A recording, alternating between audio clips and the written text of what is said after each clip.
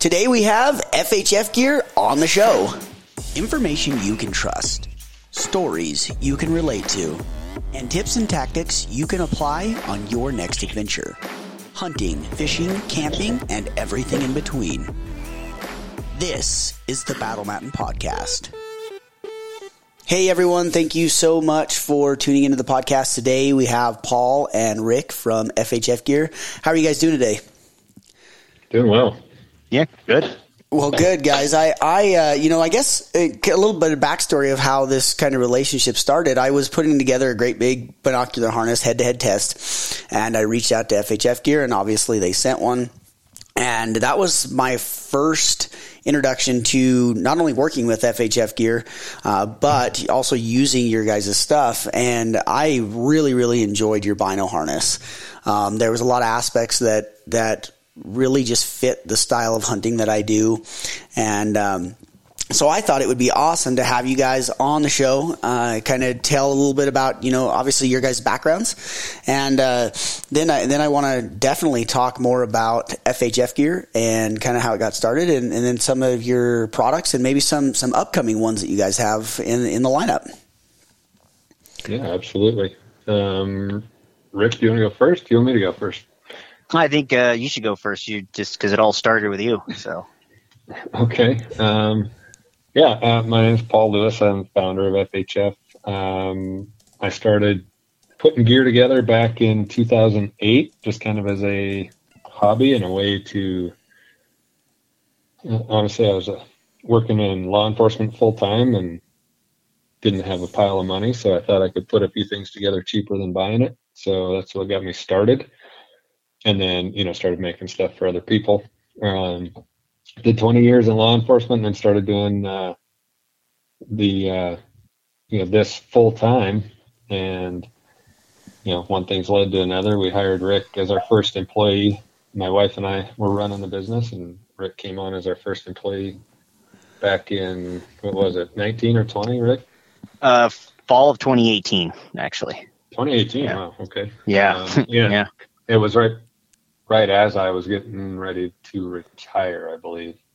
Yeah, you retired in September, and I started working in November. So gotcha. Yeah. And so and then things have progressed from there, and started making that bino harness you mentioned. We figured it out a few times. I always forget. Probably 2010-ish. It's been a pretty popular product, kind of our main product for years, and tease out early, I guess we have created a whole new one that led sort of to this conversation after watching that review that you did, and here we are. Awesome. And Rick, what about yourself? So I'm lifelong hunter, came from a forestry background, worked for years in the woods, also military experience, and just started to came to be a customer of FHF Gear, ran a bunch of different bino harnesses, and then eventually landed on the Pro-M and just loved it. And I was shooting a lot of photos, so it's kind of, we got linked up, Paul and I, with photo work. Okay. A buddy and I started shooting photos for FHF Gear, and kind of built that relationship from there. And then eventually, in fall of 2018, I kind of reached out to Paul and Jen, his wife, and they were running the business, and just said, do you have any room for work or an employee or anything? And then just timing is right. So they hired me in that fall and just started jumping in wherever I could, shipping, because at that time we fulfilled all the orders, packed and shipped them ourselves. And, I did photo work obviously for the brand, and kind of just helped in any capacity. And now I'm just, I've been here since 2018, and now I'm product line manager for FHF Gear. So I gotcha. Well, that's definitely sounds like like an interesting journey. One, but two, like it was a one of those times. Hey, I have a great idea. I think we should do this. And now what? Because it's like we kind of alluded to at the very beginning of the call before I started recording. It's not as simple as, well, here's my idea. It's made a week later and people are buying it a week after that. Not when it comes to obviously the type of stuff you guys are making, online products or whatever else. That's a different story. But what you guys are making, it's just, there's a lot more that goes into it than meets the eye. So one thing that comes to my mind is, what was it that made you guys decide to start with a bino harness and then kind of, make that kind of your flagship product? Well, to be honest, the bino harness came a little bit later. I was doing custom work, and I'd made a lot of bear spray holsters. I was doing some hand warmers for military and SWAT teams. Those were kind of the bread and butter product early on. And then, I did all sorts of custom stuff, mostly on the tactical side. And then, I had hunting buddies that would reach out, wanting specific pouches for this or that. And then one of the custom orders actually came from the guy who's our current developer, Phil. And he's working for another outdoor company at the time. And Phil Larson. Yep. Phil Larson. Yep. Yeah, Phil. Yeah, I do. I like Phil. So he had a bad experience with a harness he was wearing, and had a large, like a zipper style magnet on it that slapped shut on him and made a big noise, and asked me to make him one that didn't have a magnet and used, something more low tech, bungee or something. And we went through a lot of iterations on that one, he and I back and forth, and, with his roommate at the time, actually Steve Drake, he's a photographer now, was a photographer then, but we did a lot of iterations back and forth, and then, kind of settled on, that early design of our bino harness. And then we took that first kind of finished prototype to one of Randy Newberg's launch parties for season 2 of his early show, and just locally at a bar here in Bozeman, and came away from that launch party with, I think, an order for 24 different orders for bino harnesses. Holy and moly! There was only and there wasn't even 50 people there, but half of them wanted one. So Phil and I sat there that next weekend and cut out and sewed, 24 bino harnesses and got those out to people. I think I charged, I guarantee I lost money on that deal. I think I charged $50 or something for each one. Took us 2 days, working 14-hour days, just trying to get those done. He was cutting, I was sewing. And, from there, it just kind of built out to rangefinder pouches and different add-ons that you could add to it. And it really kind of, being in Bozeman, I always say I was just kind of lucky where I was at the time. Got hooked up with Jason Matzinger, and, we all knew each other prior anyway, but, he didn't want to wear a bino harness because it didn't have the Vortex logo on it. And it was one of his main sponsors.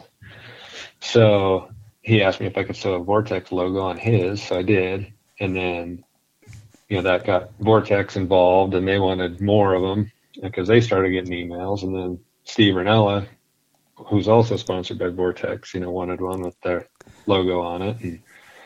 And, you get bino harnesses on those people.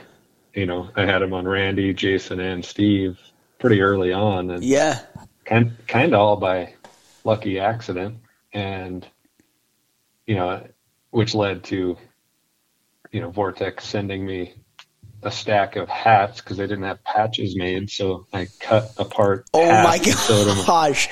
Sewed them on bino harnesses. And then that went to, some of their pro staff.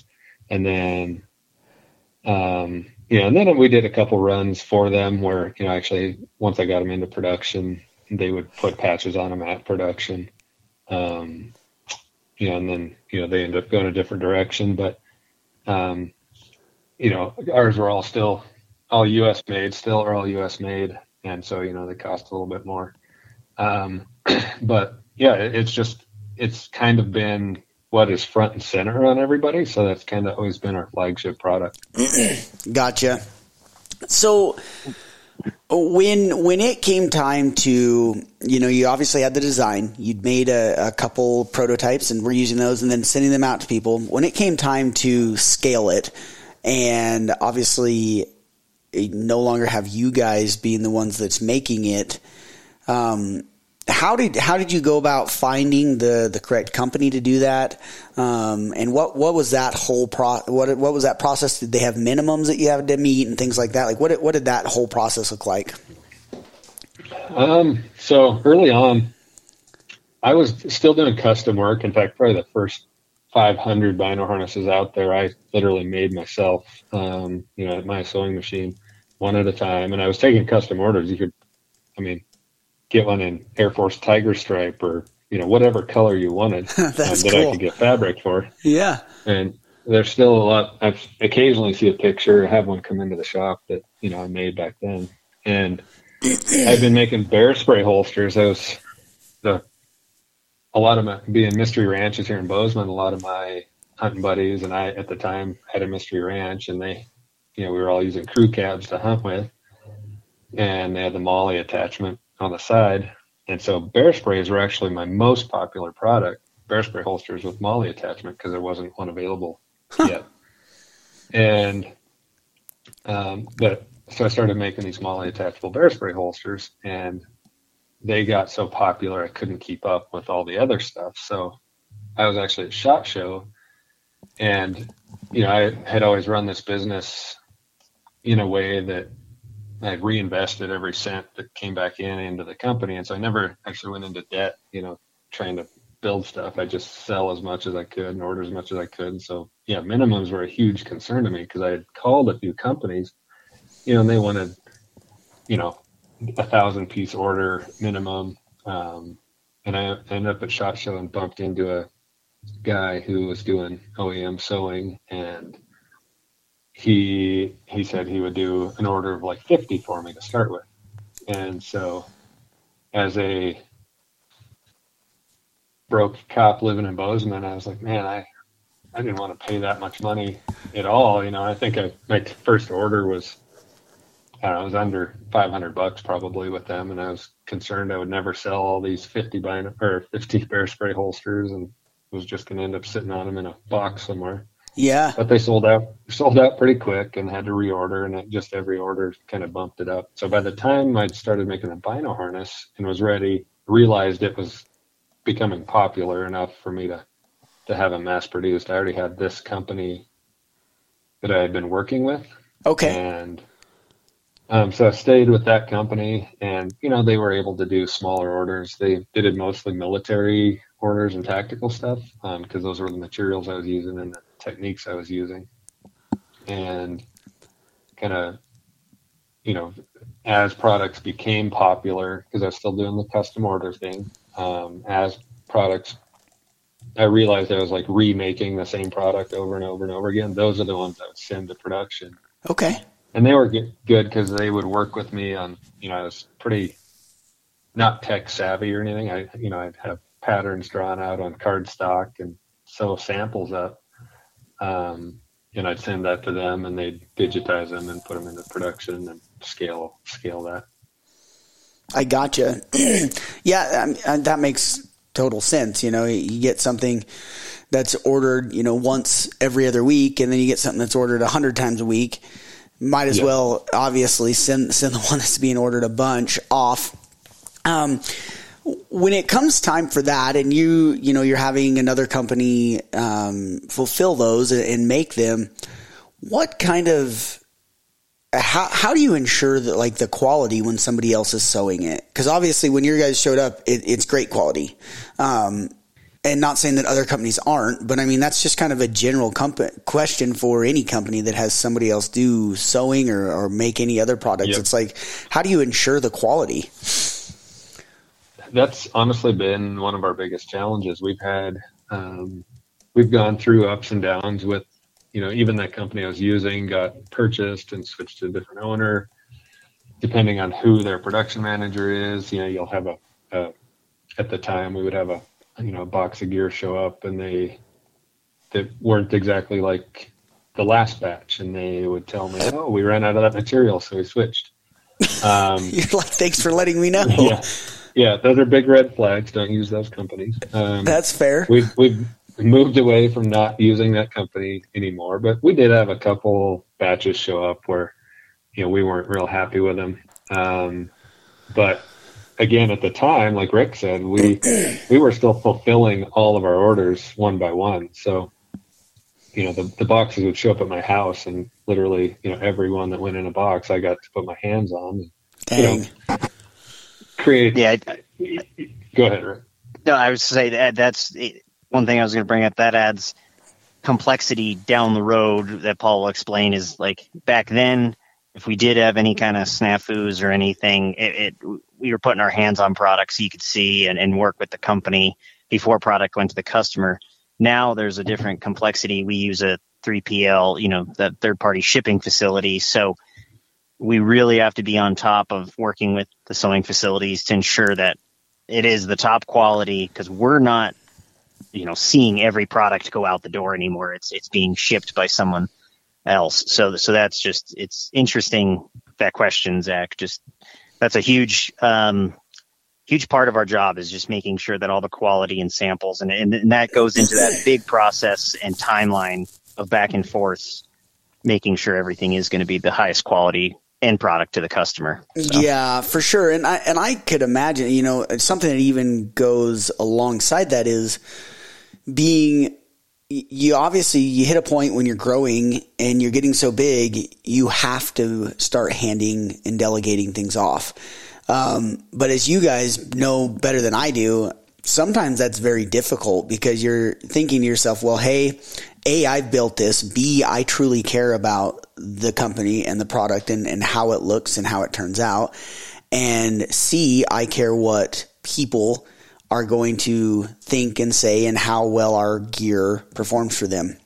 And then, as you know, all of a sudden you have somebody you've never met working on products that are going to customers, and you're kind of like, at least in my mind, I think I would just deep breath, it's going to be all right.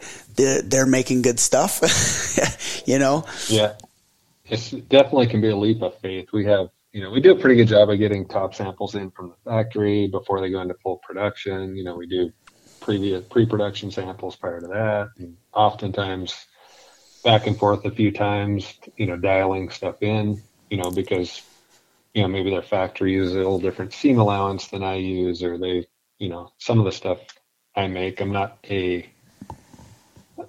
don't know, maybe a musician would say, I'm not classic in any of this. I make stuff as I feel like it should be made. And, every now and then, well, quite often they'll tell me, this would be easier if we did it this way, which sometimes makes a good change and makes it more economical. Other times I'm like, yeah, that's probably easier, but it doesn't function as well.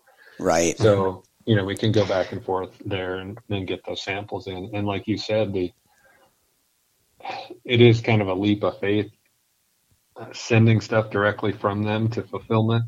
You never get your hands on it. I used to go so far as when somebody would order, a multicam vinyl harness with rangefinder, I would make sure I picked two out that had a similar color pattern so that they didn't come out of, I'm anal like that. I want, if I have a mostly green harness, I want a mostly green rangefinder to sit next to it so it looks good, Yeah. The elk, you don't want the elk to think you look ugly. So, and now, dealing with the 3PL, it's definitely takes a load of work off of us, so that we can focus on other things. But at the same time, you have people putting stuff in a box that have no idea what that product is or how it's used, or, to the point where if somebody ordered two of the wrong color, I used to email them and, two different colors. And they're like, did you really mean to do this? Cause or did you want them to match? And, Right. Now that just doesn't happen. Or if they pick out of the wrong bin, we've had strange stuff happen where I ordered a rangefinder pouch and I got a, bear spray holster. Obviously not the right order. So wrong, Ben. Yeah. It sucks losing that control, but it definitely frees up our time. Well, exactly. There's no way to scale and grow if you don't. Yeah, right. We couldn't handle the volume of products we're selling now. It's keeping it in house, so it's just one of those kind of necessary growing pains as a business you have to go through.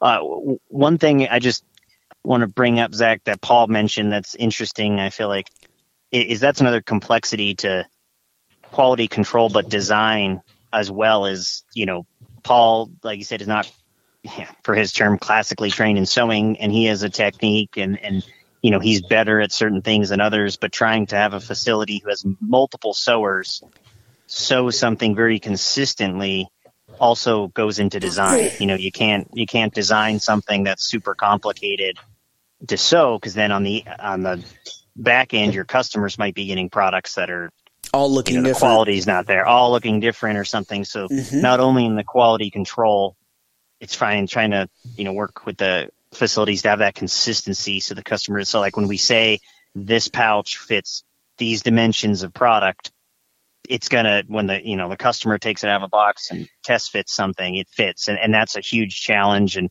it's one of the things you got to work with good facilities. We might get into it, but our new bino harness, we've coming out as a 4-way stretch front. And I know that, Paul will speak more to that, but that was months of tweaking and Paul, actually had to fly to one of the facilities just to make sure, because it's depending on how much pressure you put with sewing, you get a little bit different result. So that's a huge thing. Yeah. Go ahead. I was just saying, the tension you put on that 4-way stretch as you sew it definitely makes a difference on the finished product. And like Rick said, that's one of the nice things about all U.S. made is, we can just, if we're having an issue or a question, I just make a trip, a short trip somewhere and actually sit down and work with them and show them how I do it and make sure they figure out how to work it consistently. Yeah, it's kind of funny. So I'm actually working on a couple of my own products, and they're obviously nothing even close to it as intense as a bino harness or the things that you guys make. But I noticed that because I haven't sewn since I was 10 years old in 4-H, right? So here I am getting all this fabric in and not a ton, but enough that I can send some off for people to test out. And then once it gets where people are like, hey, this one's pretty close, I'm going to have to find somebody to do it, because my consistency is so far off from what it, one bag comes out and it looks great, and the other bag comes out and it's like not even a rectangle. The hell was I doing? But we definitely learning curve for me too. I learned. I joke, but it's the truth. Is that I learned to sew in 7th grade home ec class. That's right. Where I learned how to sew. Yeah. Mine was 4-H, so we're not far off. Yeah. Right. Obviously you guys mentioned that quality control is something that you guys are working on a daily. What would you say is another one of probably the most challenging hurdles you guys have had to overcome? Rick, I'm sure you'll think about I was trying to think on the production end or design end. Let's go with the production end, because here next topic I want to dive into designing and things like that. So, well, Paul probably has something else, but I know production, the first thing that pops in my head is, we're using other sewing facilities, but we're also at the mercy recently in the past few years after the COVID times. Supply chains are a huge thing. You're working with that facility. They're going to sew this product for you. A lot of times they're ordering the raw materials, but we have raw material shortages for, zippers or different fabrics, all that. So that's another kind of ball you have to juggle, especially too, it all links back into the design. You have to think about all those things on the forefront, because definitely that's an issue. A big hurdle in production is if you use a certain material or piece of hardware that's super hard to find, or has, issues, it all chokes up at production, which then, backs everything else up. So, yeah, I'd echo that, is that, materials, and we do our best to source everything out of the U.S. so we're not seeing those, weird supply chain issues they were seeing, with overseas stuff. We have a few things that we have to order in that we can't get here, but for the most part, I'd say, scheduling and, the facilities we use are, we're ordering big enough orders that we're usually near the front of the line, but especially if you're using a facility that's doing like military orders, those always get pushed ahead. And you gotcha. And as they should be. I'd say that's a huge thing for our facility specific. I agree with Paul. A lot of our facilities are sewing military contract stuff, and that kind of gets bumped ahead. So they could, And like on this bino harness we're launching, that that we were hoping to launch it, by Western Hunt Expo in February, and both kind of design tweaks on our end as well as supply chain issues and everything. What I was going to say is they're, sewing for other companies too. And, they've got a schedule, they've got to meet. And so, things can change. And, if you're trying to launch a hunting product and they can't launch it until after hunting season, it makes it hard. Sometimes you have to put it off an extra year just to wait. Those are some of the big challenge. The other one I was going to say early on was more CS related, customer service. Gotcha. Now that we've hired people, we used to spend all of our time just answering emails. My wife and I'd sit there in bed 11 o'clock at night and answer customer emails. And, Rick started taking that on and he got hired. And then, did you immediately ask him how his sleep schedule was once you gave it to him? Yeah, I don't think he was losing as much sleep as we were, but he was definitely busy. Yeah. No, definitely not. But it was definitely overwhelming and busy. And most of your day, because we were fulfilling orders, was packing orders and answering customer phone calls, emails, but there was lots of other stuff that had to get done. So it just really stacked up and can quickly get overwhelming. Right. Yeah. And it just, like you say, it happens quick. It's not a slow progression. If you're doing things, if you're growing significantly, there's no slow progression about it. Right. And that was one of the fun things starting this up, is that I always had this idea that, this was kind of a side gig, as my main paycheck was coming from the sheriff's office. And, I didn't advertise. I didn't want it to grow fast because I knew I didn't want to leave before I could start drawing a retirement. And so I didn't advertise, didn't do anything to try and grow it. It just kind of word of mouth made it grow. And, which is, I guess, looking back, a good thing. You could have bad word of mouth too, which wouldn't be as successful, but it definitely grew faster than I expected. Gotcha. So kind of shifting over to design, design of gear is something that's always been very intriguing to me. So I'm kind of curious in the whole process,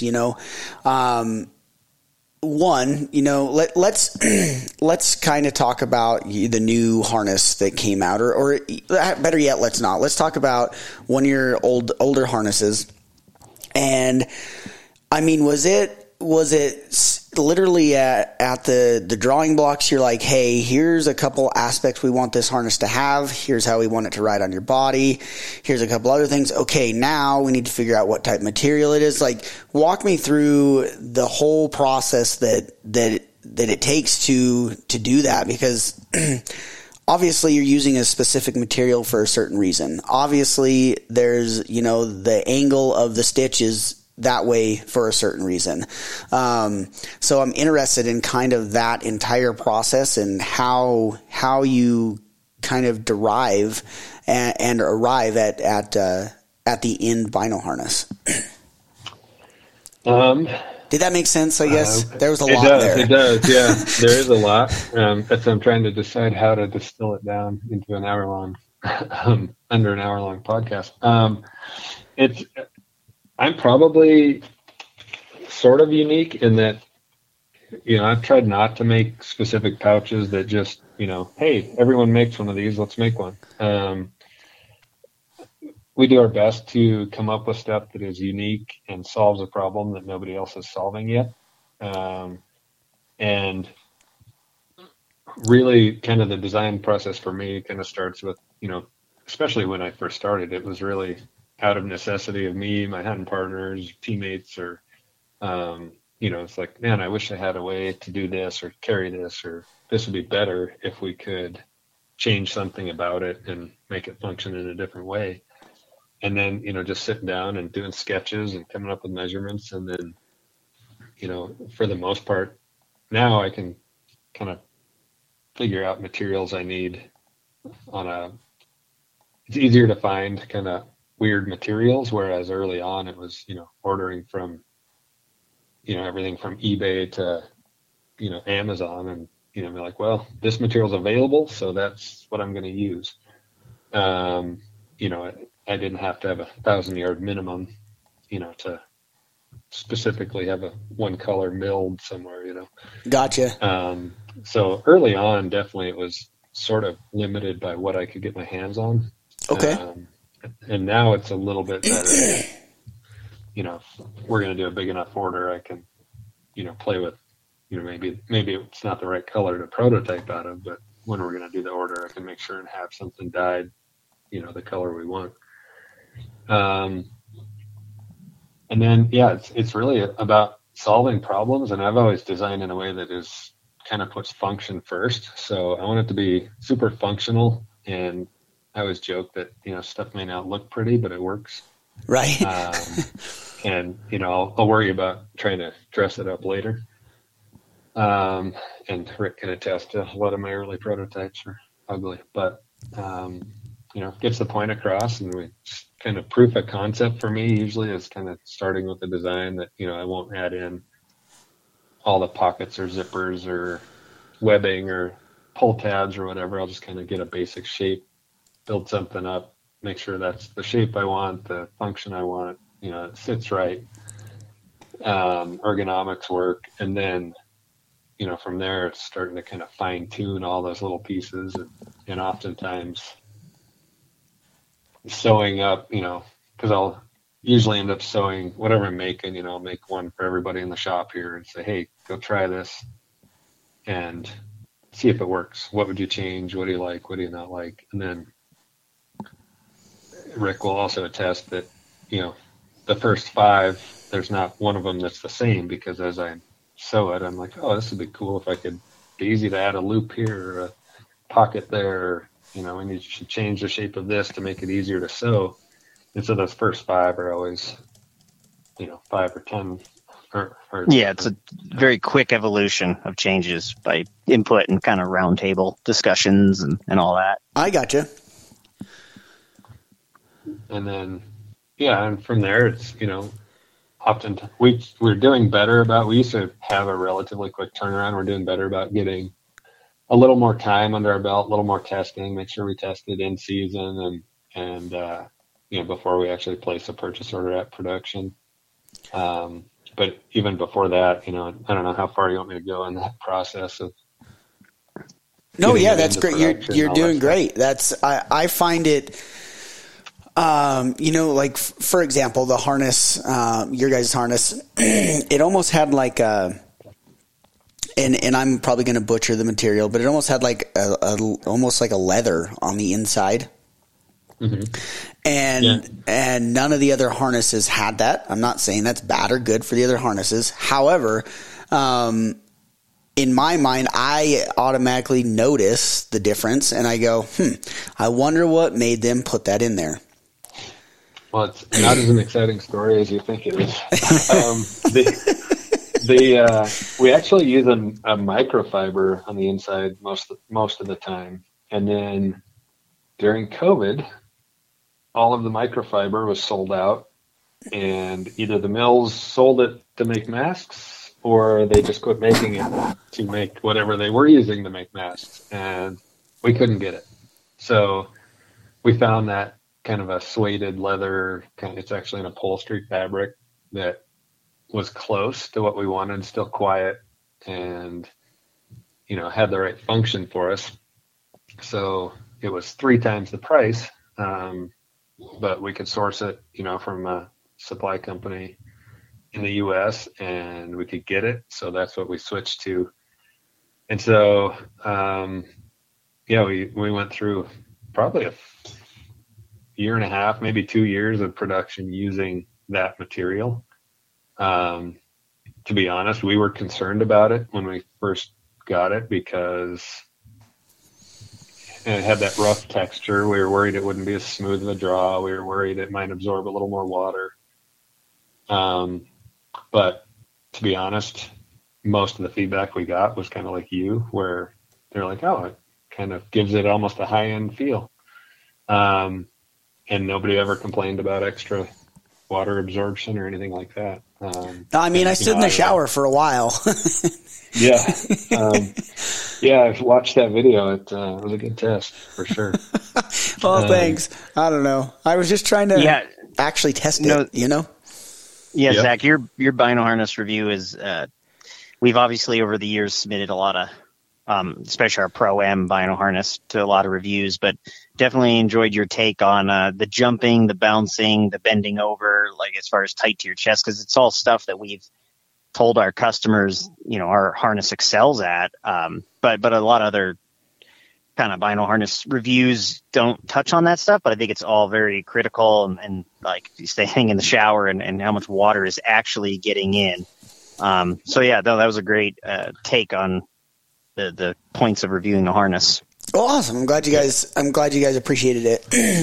It was, we talked about it on the phone a while back, but literally my goal was to test it like I would actually be using it. And when I hunt, I crawl and I run and I jump off logs and I'm doing all that stuff. So the last thing that I want is my harness not being secure or my harness letting water in or whatever else, doesn't do me any good to stand at a table and talk about a product.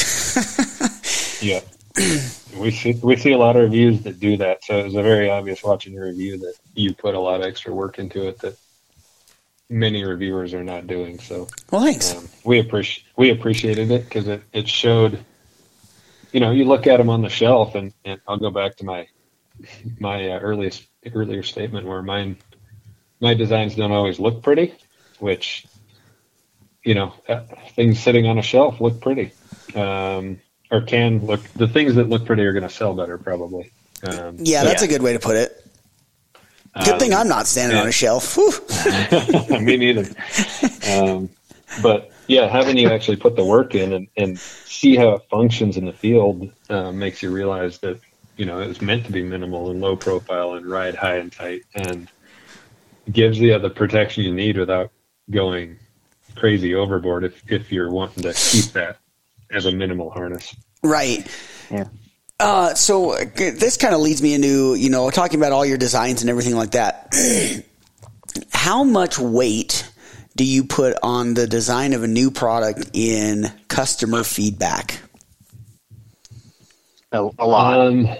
I'd say. Yeah. I mean, I don't know. Maybe Paul would disagree, but I feel like majority of it always comes from a need or a look, like a niche that we want to fill. But we do really take customer feedback into account. That does not mean if someone emails in with an idea that we're gonna, bake that into a product. But definitely if there's the squeaky wheel gets the grease. Like if a lot of customers are saying something, we look, evaluate, or And we do our best. I mean, living where we live, we have a big group of people that we can bounce ideas off of, and sometimes we try and keep stuff close to the chest. But once we get a design out there, we're small enough still that we can pivot. If we start getting feedback, like Rick said, that you get one guy that emails in and says, well, this doesn't do this. That's one guy who is doing something that nobody else does. It's like the emails we often get. You know what you should do?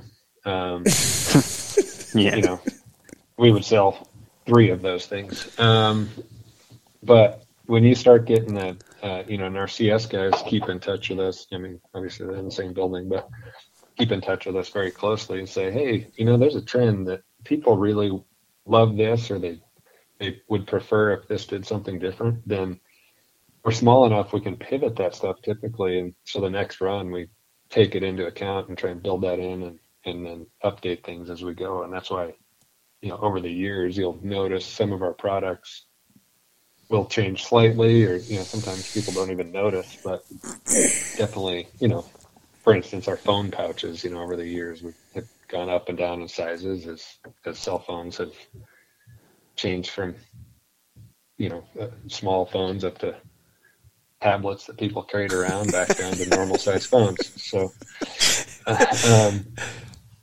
things evolve, and I'd say they're constantly evolving. Rick's got a list going of things we need to update currently, and it's finding the time to get back to them between all of the new stuff we're working on.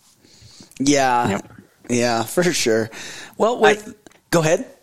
Oh no, I was just to say, Paul kind of touched on it, but that is another interesting thing that, customers call in with an idea, and I'm not saying it's not a good idea, but the other thing with design, we always got to look at if we make a couple thousand of these units and put all this time into design, we have to try to make it fit the use for the most people out there. Of course. And I feel like that's been a big interest. I mean, it's awesome to make a very custom piece of gear that fits exactly your situation or your need, but which it's kind of like a fun game, but trying to make something that fits the majority of people and their use, and it will sell well, is like another layer of that process or things you got to think of with the design. Right. I mean, that's just like if somebody decides they like anchovies on a pizza and they're like, hey, every pizza should have anchovies, Exactly. Same idea. And then much like you said, aside from the pizza, it just takes a lot longer to make it than it does make a pizza. Mm-hmm. So, I think, I get it too when I start talking about, and again, the things I'm making are much, much simpler than what you guys are making, but I'll talk to people and ask them like, hey, what are your thoughts on this? And some people will say, and you hear a lot of the same type of thing, and then you hear one way off the wall, and then you kind of internalize that and you're like, if you think that would help you, I don't understand how you think that, but you are literally the only person out of the last 30 people I've talked to that said that. So I can't monetize that. Yep. Well, one thing I learned early on, and I still have trouble because I want to make everybody happy, but I've realized that, I can't make everybody happy. I'm going to do my best to make things kind of as universal and modular as I can so that people can set stuff up how they want to. But, there are some people who are adamant that, it has to be this way. And I often send people to other companies like, you know what? This other company makes exactly what you're looking for, or at least closer to what you're looking for than I do. So if you're that customer who really wants this, go look at this one. They make good stuff. I've sent people to competitors, that I feel like they're going to be happier with it anyway. And I'd rather them be happy with it than come back and say, oh, this isn't what I wanted and it doesn't work, when in reality it doesn't work for them. Right. And I noticed that because I got a lot of feedback on, not a lot, but some of the feedback was like, well, it doesn't look like you have it tightened the right way. Mm-hmm. And or this or that. And I'm like, I tightened it the way that I prefer a harness to fit me. That At the end of the day, that's what every person should do, and just because I have it, and literally for, the jogging and what I did is I took a deep breath and I tightened them down until it was snug, but didn't restrict my breathing. And that way they were all fairly close, but I think that says a lot for you, Paul, being willing to send people where they should or might be happy, but then also having the confidence and just being the type of person that is more worried about them and their experience with the product than making the next sale. So I think that says a lot about you. And I've noticed that throughout FHF gear. So you've built that culture. I can tell, because every time I talk to somebody, even Phil, he's a pain in the butt. No, I've known Phil for a while, but, you know, you can tell that gets internalized through your company, because from talking to Rick and yourself and Phil or someone else on the phone, you guys are all sharing that same mentality, and that's really awesome. Yeah, no, it's definitely kind of the core of where we've always wanted to be, is definitely taking care of the customer and doing our best to, you know, make them happy as best we can. And if that means they're going to be happier elsewhere, then, you know, I'm okay sending that customer elsewhere, because hopefully they see that as a positive, and, you know, maybe they would like one of our other products and they'll come back for another reason. Right. So kind of the last thing I'd like to touch on before we wrap this up is, you know, I'm sure you guys have some new products coming out, and you've mentioned the harness just a little bit. So I'm curious if you can share a little bit about some of the new products, and with the harness specifically, because you've kind of alluded to a little bit about it. I'm curious what types of things came about or that you noticed in the industry happening that made you decide you need to make that specific harness. Does that make sense? Mm-hmm. I would say, and Rick, feel free to jump in here, but I think we got, you know, going to shows, well, I'll back up and say, you know, we've been selling, you know, our Pro-Am harness, the one you tested for years, and it's been a staple and it's been popular. And we really started to see a lot of customers asking for an update or asking for something that, you know, opened a different direction. You know, we started off specifically not wanting to use magnets because, you know, that was the original custom order, and how kind of we had built that original harness around, you know, not having magnets. And in building this one, we just kind of saw, you know, the customers were asking for something different. So at this point, we're still going to sell both of them, because there's still people who don't want the magnets. But we really, well, Rick, I'll let you explain kind of, because he went through. Yeah, so we just, I mean, Paul's definitely on the right track there. It's just, Paul's been making and selling the Pro-Am since 2009, and just, it's a tried and true bino harness. But we just saw slowly, you know, market trends shift, our customer feedback. Hey, we know they were looking for something fully enclosed, because that was a concern with the Pro-Am on a lot of customers. They were looking something front opening instead of that top opening design. And we also saw shifts in binoculars, like sizes. You know, you turn back the clock 10 years, I would say, I mean, the 42 millimeter objective was almost every bino. Yeah, it was like 10 king. by 42. Yes. But now, like 50 objectives are getting super popular, even 56 objectives on certain binos. So customers are starting to carry bigger, taller binos. A lot of that, too, is prism technology with glass. So just things have shifted in the average binos someone's carrying. And we saw with the Pro-Am, some of the design, where, like, we can upgrade, not upgrade because it's still a great design, but just try to work on something that is different, because that's, as Paul said, you know, he never wants to design anything that's, well, it's a carbon copy of what this other company over here makes. So we really broke down years of feedback from customers, watching the market trends, and we really started this whole new, and I'll throw out then the FOB, you know, for front opening bino harness, but also plays on the military acronym of Forward Operating Base. So we started off with, what do we want to accomplish? What's the end goal? What are must-have features? What are things we'd like to have in it? And really broke down reviews of not only our Pro-Am, but every other bino harness we could see on the market. We just looked at customer reviews of that feedback and tried to see if there's any issues where we can help.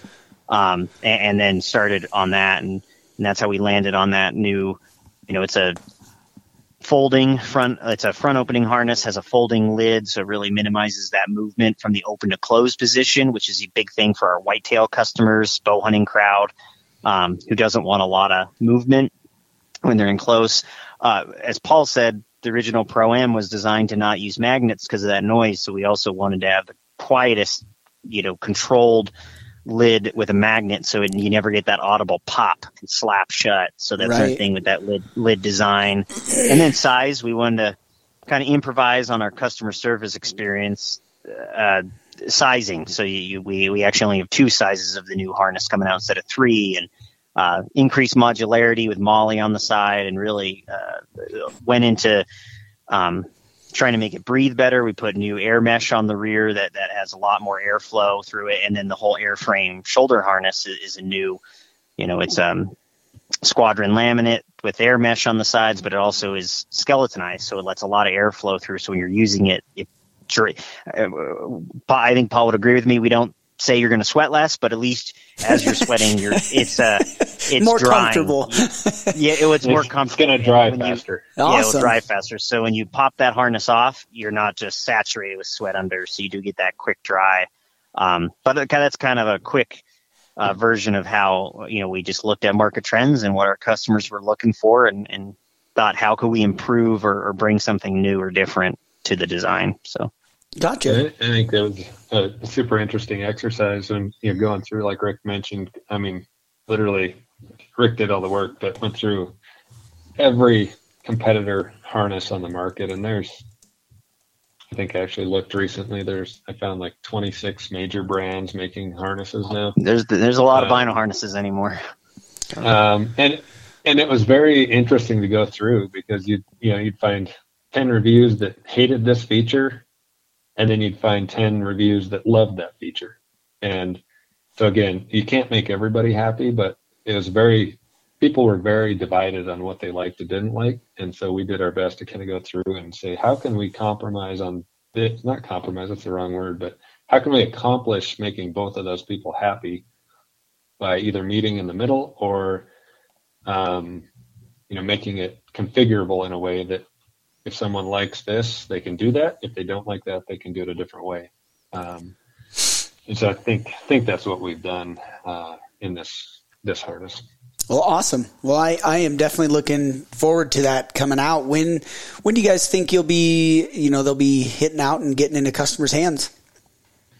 So our full launch day is actually April 18th. It's sneaking up here in the week. And we've been kind of waiting. Like I said, it got delayed a little bit with materials, but now we're waiting for enough stock to be ready to go at fulfillment so that we don't sell out day one. Maybe we still will. We'll see. But they'll be restocking. If we do sell out, they'll be restocking, weekly as we go. So still in production currently, and they'll be shipping as they get them done. Well, that's awesome. That's awesome. Well, I'm looking forward to seeing them come out, guys. I really am. And like I said, I really appreciated you guys trusting in me and my review and sending one for the head-to-head harness test. And I appreciate you guys taking the time out today to hop on the podcast. And Absolutely. I just appreciated it and enjoyed it. So thank you guys very much. Yeah, thank you. Thank you for the time, and thanks for reaching out and having us be part of that head-to-head test. Like I said, yeah. And we'll make sure you get one of these new ones so that you can add it to the next one. Perfect.